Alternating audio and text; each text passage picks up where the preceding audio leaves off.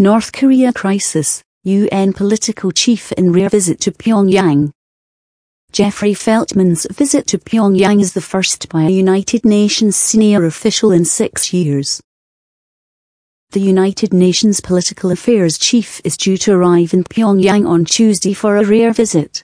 The trip by Jeffrey Feltman is the first by a senior UN official in 6 years. North Korea had extended an invitation to the UN in September to visit for a policy dialogue. It comes after last week's launch of what North Korea called its most powerful intercontinental ballistic missile, claiming it could hit the US.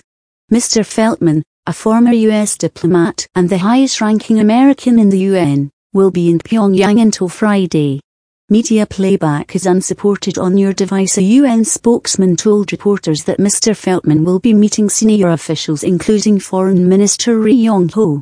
He is not scheduled to meet North Korean leader Kim Jong-un. The invitation, first informally issued in September, was confirmed on the 30th of November, the day after North Korea launched its most recent missile.